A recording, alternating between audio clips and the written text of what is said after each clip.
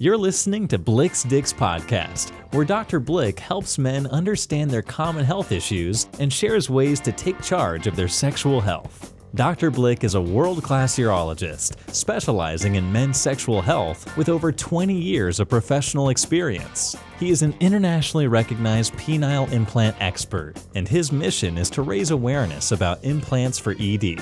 Dr. Blick is dedicated to helping men optimize their health and achieve a happier, healthier, and a more satisfied sexual life. And now, it's time to welcome your host, Dr. Sean Blick. I am Dr. Sean Blick, and you are listening to Blick's Dicks, the #1 podcast for men's sexual health. Blick's Dicks is a bit racy, but Blick's Dicks is the new metaphor for men's health across the USA, or who knows, maybe even worldwide. Although I will discuss all men's health issues, I want to raise awareness about penile implants for men who have ED. Simply put, the penile implant is the most effective long-term treatment for ED, and it's often misunderstood, and it's often underutilized. So as an expert on penile implants and over 20 years of experience, I have finally earned the right to say that Dr. Blick can fix your dick. That's right, Dr. Blick can fix your dick. So today's podcast will be on the topic, my penis is suddenly crooked. What the heck do I do now? Can you imagine what it might be like to wake up one day with a hard-on after a wonderful night of sex only to find out that your penis is curved 90 degrees upward and it hurts? What I'm actually talking about is something called Peyronie's disease. And with that, let's get started. So what is Peyronie's disease? Well, Peyronie's disease is nothing short of a fibrotic or scarring disorder of the shaft of the penis that is typically defined by a palpable plaque within the shaft of your penis. The shaft that I'm talking about is called the corpora cavernosa, and that contains the spongy tissue that fills with blood that creates an erection. It's lined by a very fibrotic lining called the tunica albuginea, and a scar forms within that tunic. And when a scar forms, one side of the penis doesn't expand as well as the other. So therefore, the penis curves in the direction of the plaque. When this happens, people acutely get pain. It can be associated with severe penile deformity. It can really look wicked and it can look very wicked and can be very unnerving. And it can cause erectile dysfunction. It can progress over time and eventually cause leakage of blood in the penis as it gets erect and makes it impossible to maintain an erection over time. So inevitably, people get pain, they get deformity, and they can ultimately progress to erectile dysfunction. Now, historically, this has been around for years and years. It was originally described by the personal physician to King Louis XV. His name was François Guillaud de la Peyronie, so it was French. And de la Peyronie wrote the authoritative description in 1743, so he's been tagged with it. So he gets the credit after all these years. How prevalent is it? Well, there's been a discrepancy in reported studies due to a large variety or heterogeneity in how Peyronie's disease is actually diagnosed and defined. But early studies suggested that maybe less than 1% of the population has Peyronie's, but I can tell you that it's way higher than that. It's extremely prevalent, and one of my favorite urologists in sexual medicine, his name is Dr. Mulhall. He did a study in 2004 where he described about 8.9% of men actually had a palpable plaque and were defined as having Peyronie's disease. So it's probably even higher than that. Some people estimate that it can be as high as 10 or 11% for that matter. Now you're starting to see ads on TV, or you'll see a commercial on CNN, for example, or somewhere, and you'll see it and it'll talk about Peyronie's disease, just raising awareness. It's extremely prevalent, and the most important point is that we can help you. There is, without any question, awesome therapy, both medical and surgical, for this problem. What are the risk factors? Like, what predisposes you to getting Peyronie's disease? Well, as we age, certainly this is a disease of aging. It typically occurs in older patients, usually 50 and greater, but it can occur at any age. We just see it a more higher prevalence in the 50 plus age group. There is a disorder called Dupuytren's contractures or Dupuytren's disease, which is a fibrotic contracture of the palmar aponeurosis of your hand. And when it happens and occurs, it causes like trigger finger, like almost like your hand contracts, and it can be a very disfiguring disorder. But what's interesting is that 8 to 22% of patients with Peyronie's disease has Dupuytren's disease or Dupuytren's contractures. So oftentimes I'll speak with my patients and ask them if they've had Dupuytren's and see if I can raise awareness about whether they might have Peyronie's disease. Interestingly, this is probably at least partly a genetic disorder. There are certain types of genetic, how should I describe it to the general population? Genetic haplotypes or genetic patterns that are predisposing towards Peyronie's disease. So for example, HLA-B27 is very commonly associated with Peyronie's disease. Anyway, genetics definitely has a role in this. Radical prostatectomy. If you've had your prostate removed, 16% of people who've had their prostate removed develop Peyronie's disease in 3 years after a prostatectomy. If you're low in testosterone, it's interesting that men with Peyronie's disease had lower mean serum testosterone levels. And certainly, if you have a penile fracture or some kind of local trauma, this may be associated with Peyronie's disease. So it gives you an idea of some of the factors that may be part of it. So what causes it? How does it actually occur? Well, in actuality, what's involved here is that there's some kind of microvascular trauma that occurs within the layers of that tunic I mentioned to you. The tunic happens to be bilaminar, has 2 layers to it. And so when we're having sex or doing something, having some kind of a trauma, some kind of bleeding occurs within those 2 layers and it predisposes you to having a scar. I just think that men who have rough sex generally are at risk. And that's a shame because most of us have rough sex. That's just the way sex gets performed. I'm not sure how you have it any other way. But the reality is those who are predisposed genetically or have other risk factors when they're having rough sex may be at increased risk. So how does it present? Like what kind of symptoms do you see? Well, you can see penile curvature is the most common. All of a sudden, one day you wake up and suddenly your penis is curved or possibly indented like an hourglass. Certainly there can be penile shortening as there's a scar in the tunic, penis is shortened. There can be lumps or plaques as described. You'll feel something hard or a knot within your penis. As I mentioned, you can get narrowing with the erection or some kind of an indentation or an hourglass deformity. Other patients sometimes talk about that they have a subtle decrease in the blood flow to the tip of their penis, so it gets softer at the tip when they get their erections. Sometimes you just get soft erections. Sometimes, as time will go on, people have the inability to achieve or maintain an erection. They develop erectile dysfunction. They may have difficulty penetrating due to the curvature. I think that's the most common thing. You get a curve, and it's just more difficult to have sex.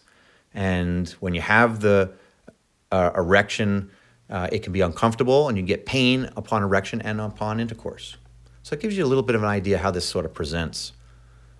Interestingly, there are 2 phases that people like to describe in Peyronie's disease. There's the acute phase or the early active phase, and it happens right away when the scar is fresh and inflamed. And it can last up to 18 months. And generally, it's usually penile pain mainly when there's an erection, but it can also be tender upon palpation or when you're touching it.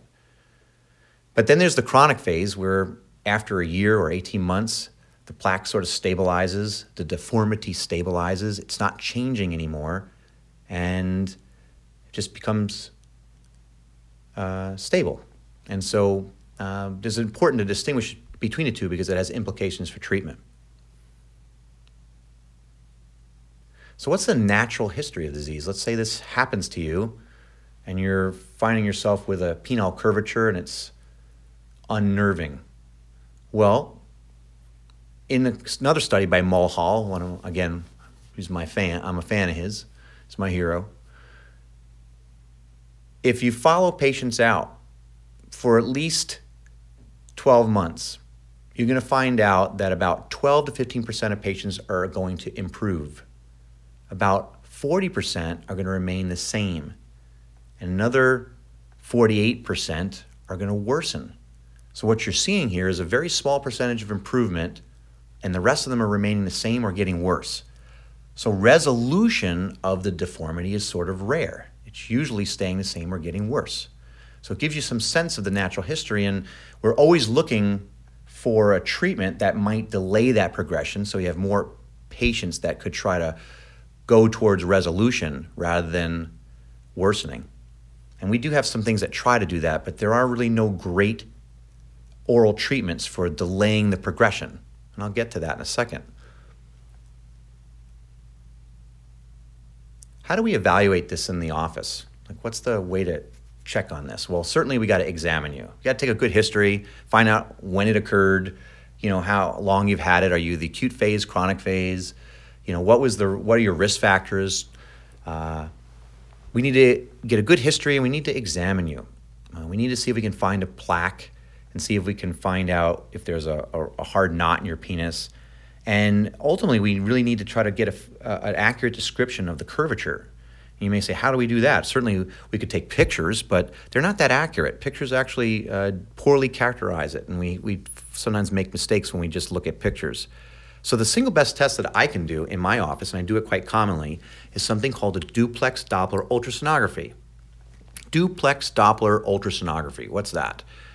Well, it's just simply a test where we inject the penis, facilitate an erection, and then we take measurements on the blood flow, because the blood flow in the penis is important to evaluate and know if it's good or bad. It has implications for surgical intervention. And we also want to find the plaque and see if we can see it and identify if it's highly calcified or not. If it's a very highly calcified plaque, oftentimes they're not amenable to conservative treatment, for example, with injections with something like Xiaflex or Verapamil.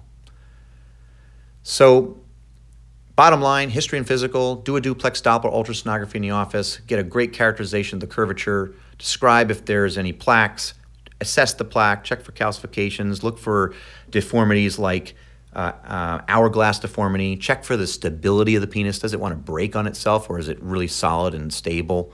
And that gives you some sense about what you're dealing with. And then you're going to move into therapy and trying to figure out where you're at. Now, if you're in the acute phase, most of us are going to try to give some form of oral therapy that is going to try to delay the progression. And unfortunately, we do not have any perfect therapies like that. There are two medicines that are commonly used in the community called colchicine as one of them, and the other one's called patoxyphylline. Patoxyphylline is also called Trental, and it's commonly used for peripheral vascular disease. And I tend to use that as my mitigating medicine to try to help. But there really are no reliable randomized double-blind placebo trials demonstrating improvement in penile deformity. But I use it, I try to see if I can delay the progression, and we see if we can help in that area. Some people use Verapamil cream. There are some preparations that have been shown to be partially helpful in that setting. But again, all not 100% reliable, not well studied, and you have to interpret that data carefully. There's a whole bunch of stuff that the American Urologic Association just straight out does not recommend. And we see it all the time being used, but because it was used historically, but there's just not a drop of data to support it.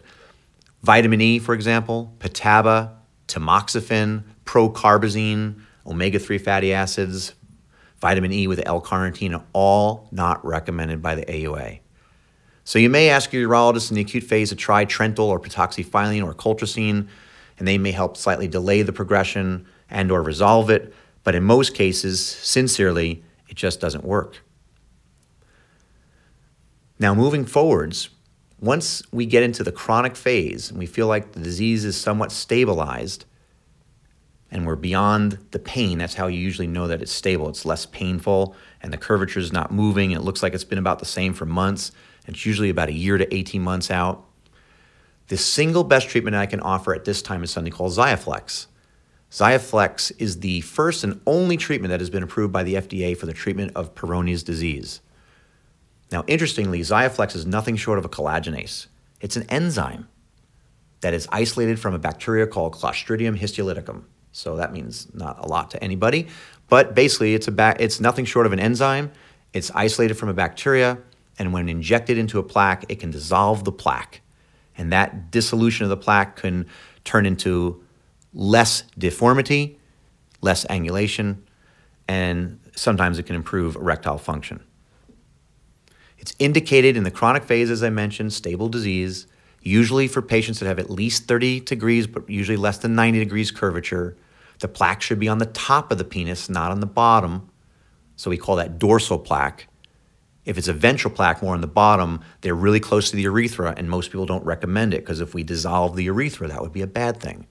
And certainly if the plaque is highly calcified, remember I mentioned that, if the plaque is extremely highly calcified, it generally doesn't dissolve well because it's like bone, it just won't dissolve.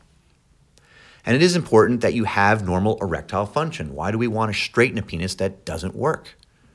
And we'll get to that too. That's where my famous penile implant that I love doing so much comes in. If someone has poor erectile function and they have penile curvature, the treatment of choice actually is a penile implant. And we do that all the time. So back to XIAFLEX. How does this work? Well, basically, there's a process. So what happens is this. We give an injection of XIAFLEX into the plaque, and then we wait about a week, and we do it again. And then we go through a period of modeling or stretching of the penis for a total of 6 weeks. Now, based on the protocol, I used to just do manual stretching of the penis. That's how they taught us by protocol. But I found out that over time that if I use penile traction, like a penile traction device, I use something called the PennyMaster Pro, just a device that I found out along the way that works pretty well for stretching the penis for long periods of time. It's called the PennyMaster Pro. And this device stretches the penis for several hours at a time, and I recommend doing that with my XIAFLEX therapy, and I have found that my success has been much, much higher when I have implemented that. So now, the thing is this, one cycle is consisting of these two injections followed by 6 weeks of modeling, and that's called a cycle. And you're allowed to do up to 4 cycles for the treatment. Certainly, if it improves and you want to try to go for another set of 4 cycles, I have actually approved that on occasion, and sometimes insurance will go for it. But one of the unique things about XIAFLEX is it's extremely expensive. Each injection costs about $3,500. Imagine that. So 2 injections is like $7,000, and then 4 cycles is like $28,000. Plus, my fees and stuff, it's almost a $30,000 treatment, okay? So it's not to be kind of kidding around. It's sort of a real deal, and you got to have the proper indications, and insurance needs to cover it. Otherwise, the average person is not paying $30,000. Now, what are the realistic expectations of XIAFLEX? Well, the studies indicate that if we go through the 4 cycles, on average, we're going to have about a 35 to 40% improvement in the penile curvature. Now, to give you an example, let's say you had 60 degrees of curvature, and we got a magical 40% improvement. Well, that's 24 degrees off of your 60 degrees, leaving you with 36 degrees left behind, right? So you still have 36 degrees of curvature. So you have to understand you're going from 60 to 36 degrees, leaving still some degree of curvature. But most patients interpret this as being awesome. They say, that's a major improvement. I went from really having a lot of difficulty with sex, hurting myself and my partner, to now a position where I can actually have sex and my penis looks a lot less deformed. That's what happens. And so XIAFLEX is very successful. It'll work in about 80, 90% of the patients. So it works. But it does require, about 6 months of therapy, a lot of penile stretching, a lot of hours with the PennyMaster Pro, sitting watching TV with your penis on stretch. But it is a highly successful treatment. It is minimally invasive. It can be repeated. So giving all that to you, that gives you some sense about how we treat medically. It's probably enough right now. I would probably save the surgical therapy for a whole separate talk, because it's another whole topic on how we deal with curvature that's more complex and how we manage surgical correction of Peyronie's disease. So I think I'm going to save that for another session at a later time. Well, maybe we'll talk about the surgical correction of Peyronie's disease and how the penile implant plays in that, as I mentioned earlier. I think that'll be a good time to end. I think we've covered a lot. So that would conclude today's podcast on Peyronie's disease by Le Peyronie. And I thank you so much for tuning in. To learn more about Dr. Blick and penile implants and all that I'm talking about, go to drblick.com. Spell out the word doctor, that's drblick.com, to learn more. Importantly, a new Blicks Dicks podcast will be recorded every Thursday, so tune in next Thursday to get your weekly dose of men's health. And with that, I'm going to sign off for now. Ciao. That's this week's episode of Blicks Dicks Podcast, the #1 podcast for men's sexual health. For additional resources, connect with Dr. Blick by heading to drblick.com. Don't forget to join us next week for another episode. Thank you for listening.